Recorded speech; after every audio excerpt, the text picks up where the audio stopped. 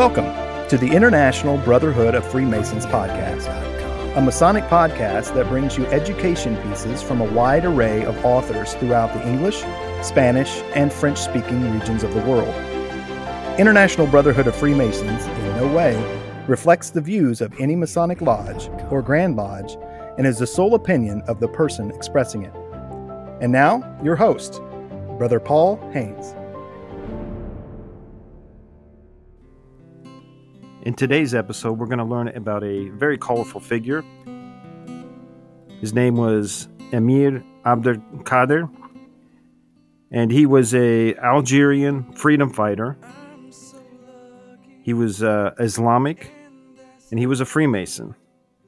I'm going to read an excerpt from the Encyclopedia Britannica because once I read this information, it made the paper that I'm about to read that much more insightful and interesting.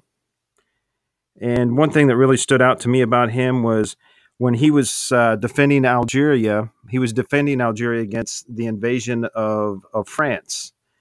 And at that time, Napoleon's nephew was the emperor in France, and Abdelkader raised an army.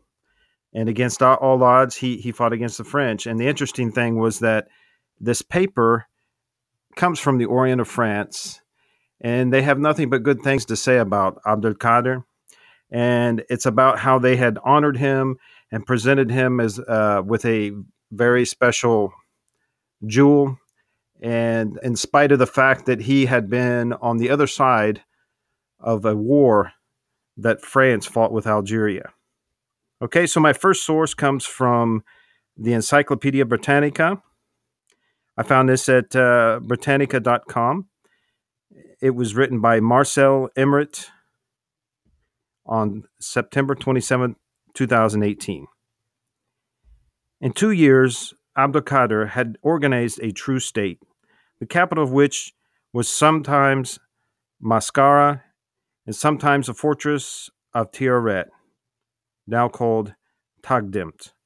He established juridical equality among population groups by suppressing the privileges of the warlike tribes, the Maxin, and by imposing equal taxes on all his subjects. By the winter of 1838, his authority extended across the borders of Kabylie and in the south, from the oases of Biskra to the Moroccan border. To destroy the power of all Tijini, he besieged his capital, Ain Madi, for 6 months and demolished it, while all the Saharan tribes paid him homage. Abdelkader was an absolute leader who only rarely called in the grandees to advise him. Algerian religious sentiment was his support, the one force that could bring his subjects together and unify them in the face of the invader. But that did not prevent him from employing competent persons of all nationalities, whether Jews or Christians, to help him build a modern state. In July 1846, with only a handful of men left, Abdelkader again took refuge in Morocco, the Sultan of which by then considered him to be a burden. Deprived of his last area support, Abdelkader returned to Algeria and in 1847, with great dignity, turned himself over to General Christophe de Lamoricière and to Bugeaud's successor, King Louis Philippe's son, the Duc d'Aumale, who promised him transport to the east. Louis Philippe, however, failed to respect his son's promise. Abdelkader was held prisoner in France, first at the Château de Pau, where he learned the principles of Freemasonry, and later at Amboise. When he died, he was respected by all. French efforts to make him the symbol of Algerian support for colonial rule were erroneous.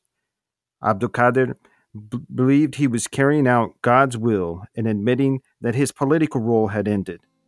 Present-day Algerians consider him to be the greatest hero of their people.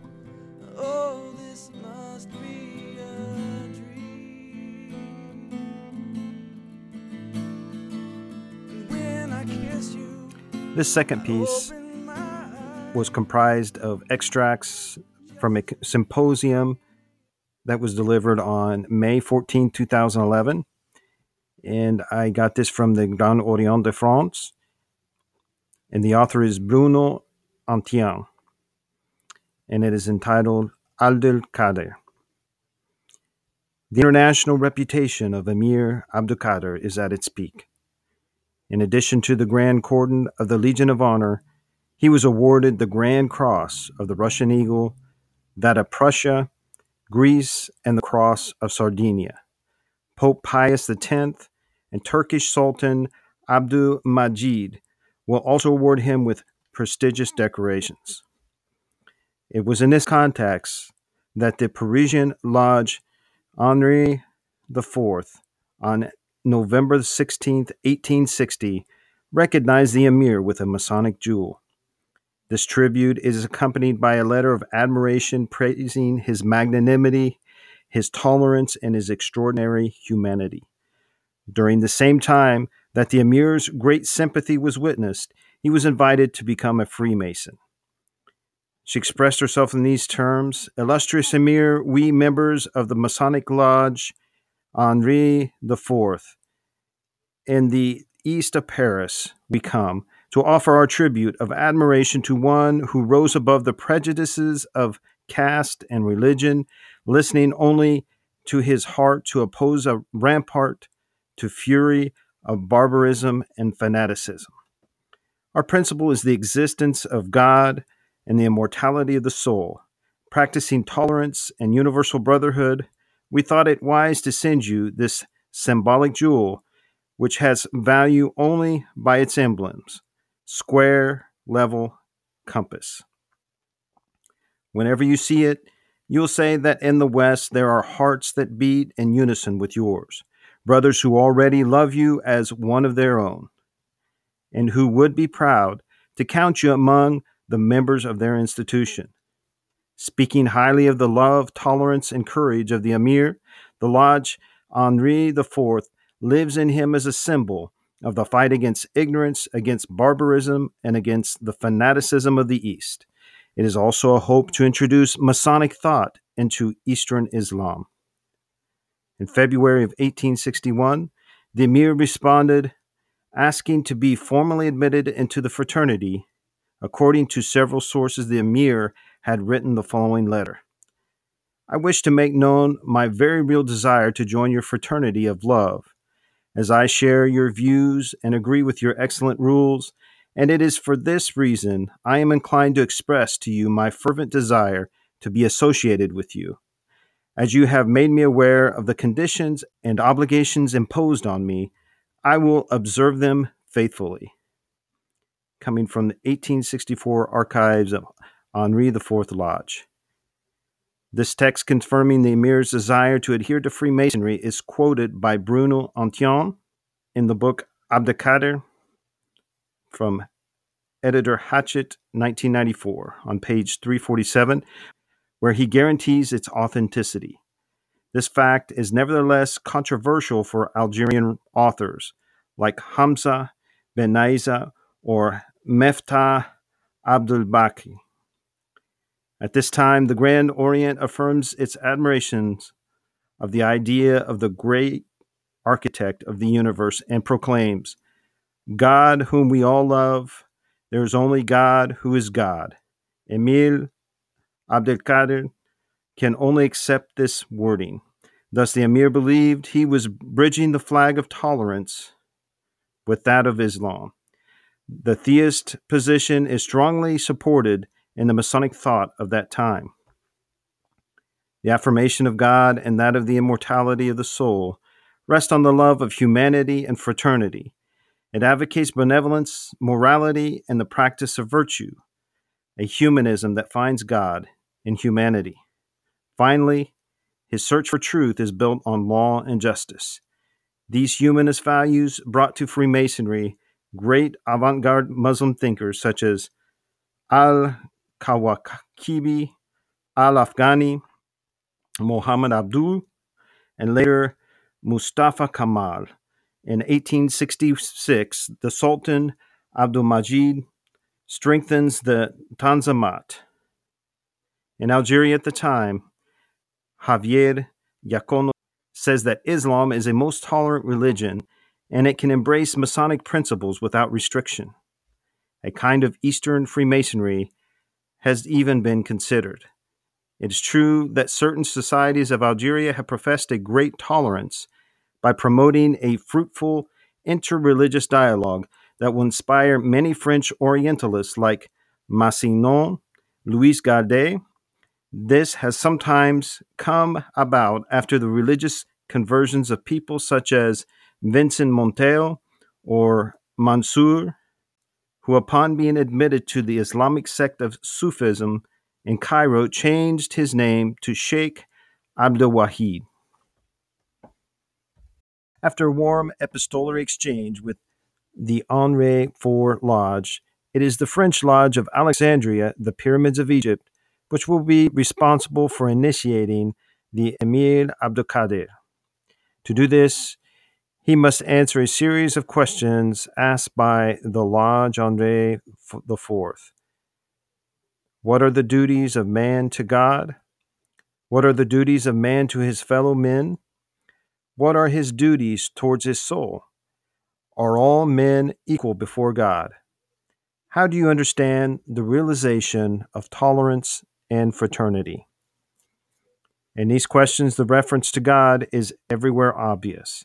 According to the report of the Grand Orient, the answers of the Emir are admirable.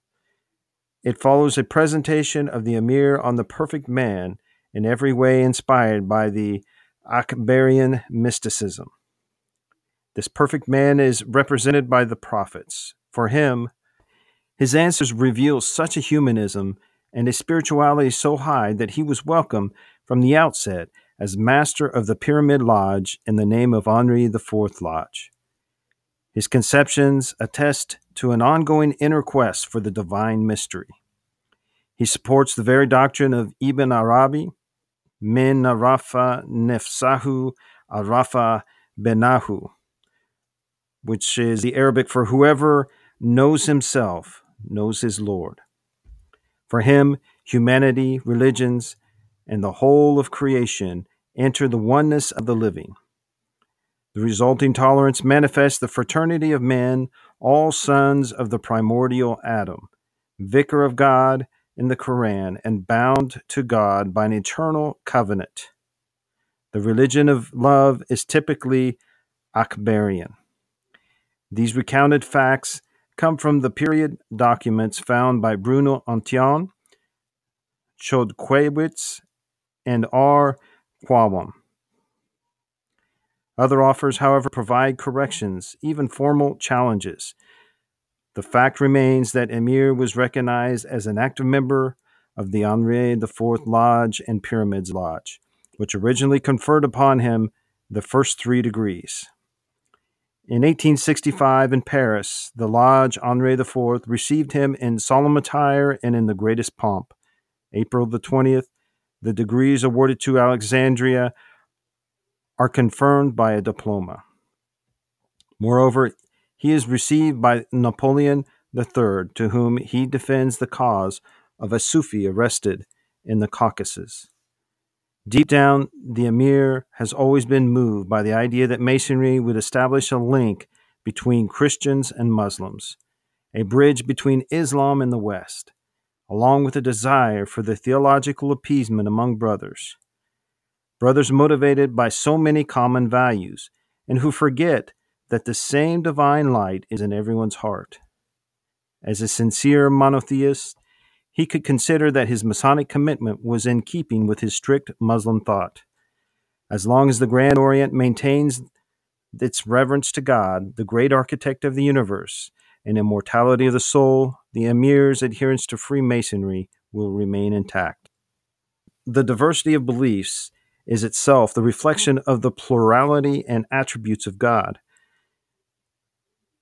The unicity of God is not disputed in Islam or Emir Abdelkader.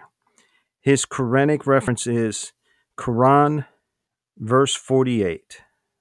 To each of you we prescribed a law and a method. Had Allah willed, He would have made you one nation, united in religion, but he intended to test you in what he has given you. So race to all that is good. Allah is your return altogether, and he will then inform you concerning that over which you used to differ. He had the scruples to say, Assalamu alaikum to Christians. Yet he feels the need to express his mystical fidelity to his commitments, his pronounced oaths pertaining to France. Did he not invoke God, imploring him to grant his baraka to France, the land of initiation? The same idea is found in René Guénon, cited by Jean Robin in the René Guénon chapters. Why France? The Mystical France, Eduardo Guy Tredaniel on page 17, and the traditionalists who give France a mystical mission among the traditional order of the nations. In 1877, Freemasonry abandoned the reference to the great architect of the universe due to the impetus from a pastor from Nimes. This will be one of the causes of the loosening of the ties that the Emir maintained with Freemasonry. Some sources allege that this distancing would be much earlier and maintain that his strict monotheism could not accommodate positive thinking. Nowadays in Algeria, some authors like Miftah Abdelkader, Ben Issa, and others question the Emir's adherence to Freemasonry, declaring it incompatible with its strict and exemplary Islamic spirituality. However, relying on the context of the time, others admit that the Emir was able to share the Masonic ideal of France at the time without denying his Muslim faith. Basically, it would have been for him a kind of initiatory path, or tariqah, open to a universalist and borderless approach. His sense of progress, of renaissance, of ecumenical Islamic thought, and a lot of loyalty to France were enough for him. This loyalty to France and the Masonic ideals will make him refuse the Kaiser's offer to betray France in return for the offer to lead Algeria after the defeat of Napoleon at Sedan in 1870.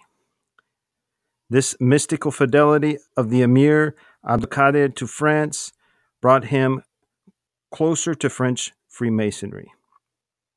The relationship that has existed between Freemasonry and this admirable man is a striking example of the friendship that can be forged between spirits bound by the same values. This is a great lesson, and we had to remember it today. He died in Damascus on May 25, 1883. The great Sheikh of Al-Azhar, Abdurrahman Alish, directed this religious service. Burial took place in the mosque where the great mystic Ibn Arabi is buried. His epistle to France, 1855, contains many positions: praise of knowledge, awakening in the search for truth, praise of science and scholars, myth of the inner mirror, praise of the experience in the nature of the environment that should harmonize the life of human societies. The dignity of the man raises the one above the animality. There is true knowledge only in God because God is truth. God is omniscient, omnipotent. The opposition lights. Darkness is referred to Mani, Zarathustra, Ahriman Mazdak. Man must protect himself in the mystical way so necessary to the West. There were a couple things in this piece that I didn't understand the first time I read them, and I looked up some information on them. I'm going to expound on that now. First is the line that says, "Did he not invoke God, imploring him to grant his baraka to France, the land of initiation?" And I looked this up, and according to the Merriam-Webster dictionary, baraka is a blessing that is regarded in various Eastern religions as an indwelling spiritual force and divine gift and hearing in saints, charismatic leaders, and natural objects. Okay, so that's in the brief definition is it's a blessing, but it's kind of goes more than that. It's a powerful spiritual force, and it goes to underline his devotion and his high regard to France. Also, another thing that was mentioned a couple times was Ibn Arabi. And I'd never heard of Ibn Arabi. He was a man. He was according to the Ibn Arabi Society, his full name was Muhyiddin Ibn Arabi. He lived between 1165 and 1240 AD. He was a mystic, philosopher, poet, sage, and he is one of the world's great spiritual teachers. He wrote over 350 works, including the most famous one, Fusus al-Hikam, an exposition of the inner meaning of the wisdom of prophets in the Judaic, Christian, Islamic line.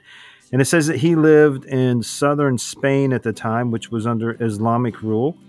He was Islamic, and he really expounded and wrote deeply on the Quran, on Islam. A lot of his themes had to do with acceptance of other people, of other religions, of compassion, of tolerance, and of mercy.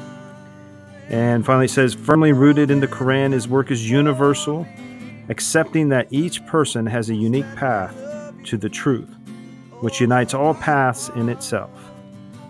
He has profoundly influenced the development of Islam since that time, as well as significant aspects of the philosophy and literature of the West. So these are some ideas that are definitely Masonic. The understanding that not everyone has to believe exactly the way you do, and we all have our path to follow, and that mutual respect is a very important theme in Freemasonry.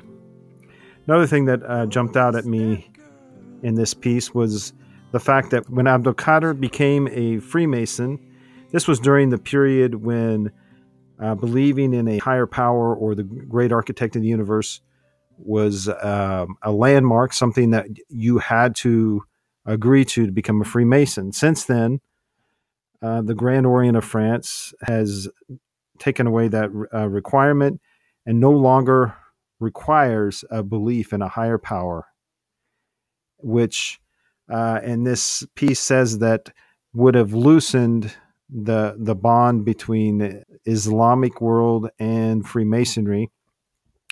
And they also mentioned that Abdelkader's desire was to see a tie between Freemasonry and Islam, between Christianity and Islam, the East and the West. And it's interesting to note that now many believe that that gap is even wider between Masonic thought in France, which is different than in the United States and England. In preparing this episode, I learned so much. There's such a wide gap between the East and the West, between the Islamic world and the Western world. And I think it was very beneficial to me personally, and I hope it was to you as well, to learn about how compatible Freemasonry and Islam really is when it comes down to our basic values. Thanks so much for joining me. And I want to especially thank Daniel Haynes for the intro, Ryan K. Haynes for his music. You can find more information about Ryan K. Haynes at reverbnation.com. Also, I'd like to thank all my brothers at my home lodge of Dayton 103 in Dayton, Indiana, for all their continued support. If you have any comments or would you like to communicate with us, please email us at podcastibf@gmail.com. Please also be sure to visit ibfpodcast.com to see information about our upcoming episodes and to see how you may contribute to help us continue to spread Masonic light. Be sure to listen to us next month wherever you heard this podcast episode. And remember how good and pleasant it is when brothers live together in harmony.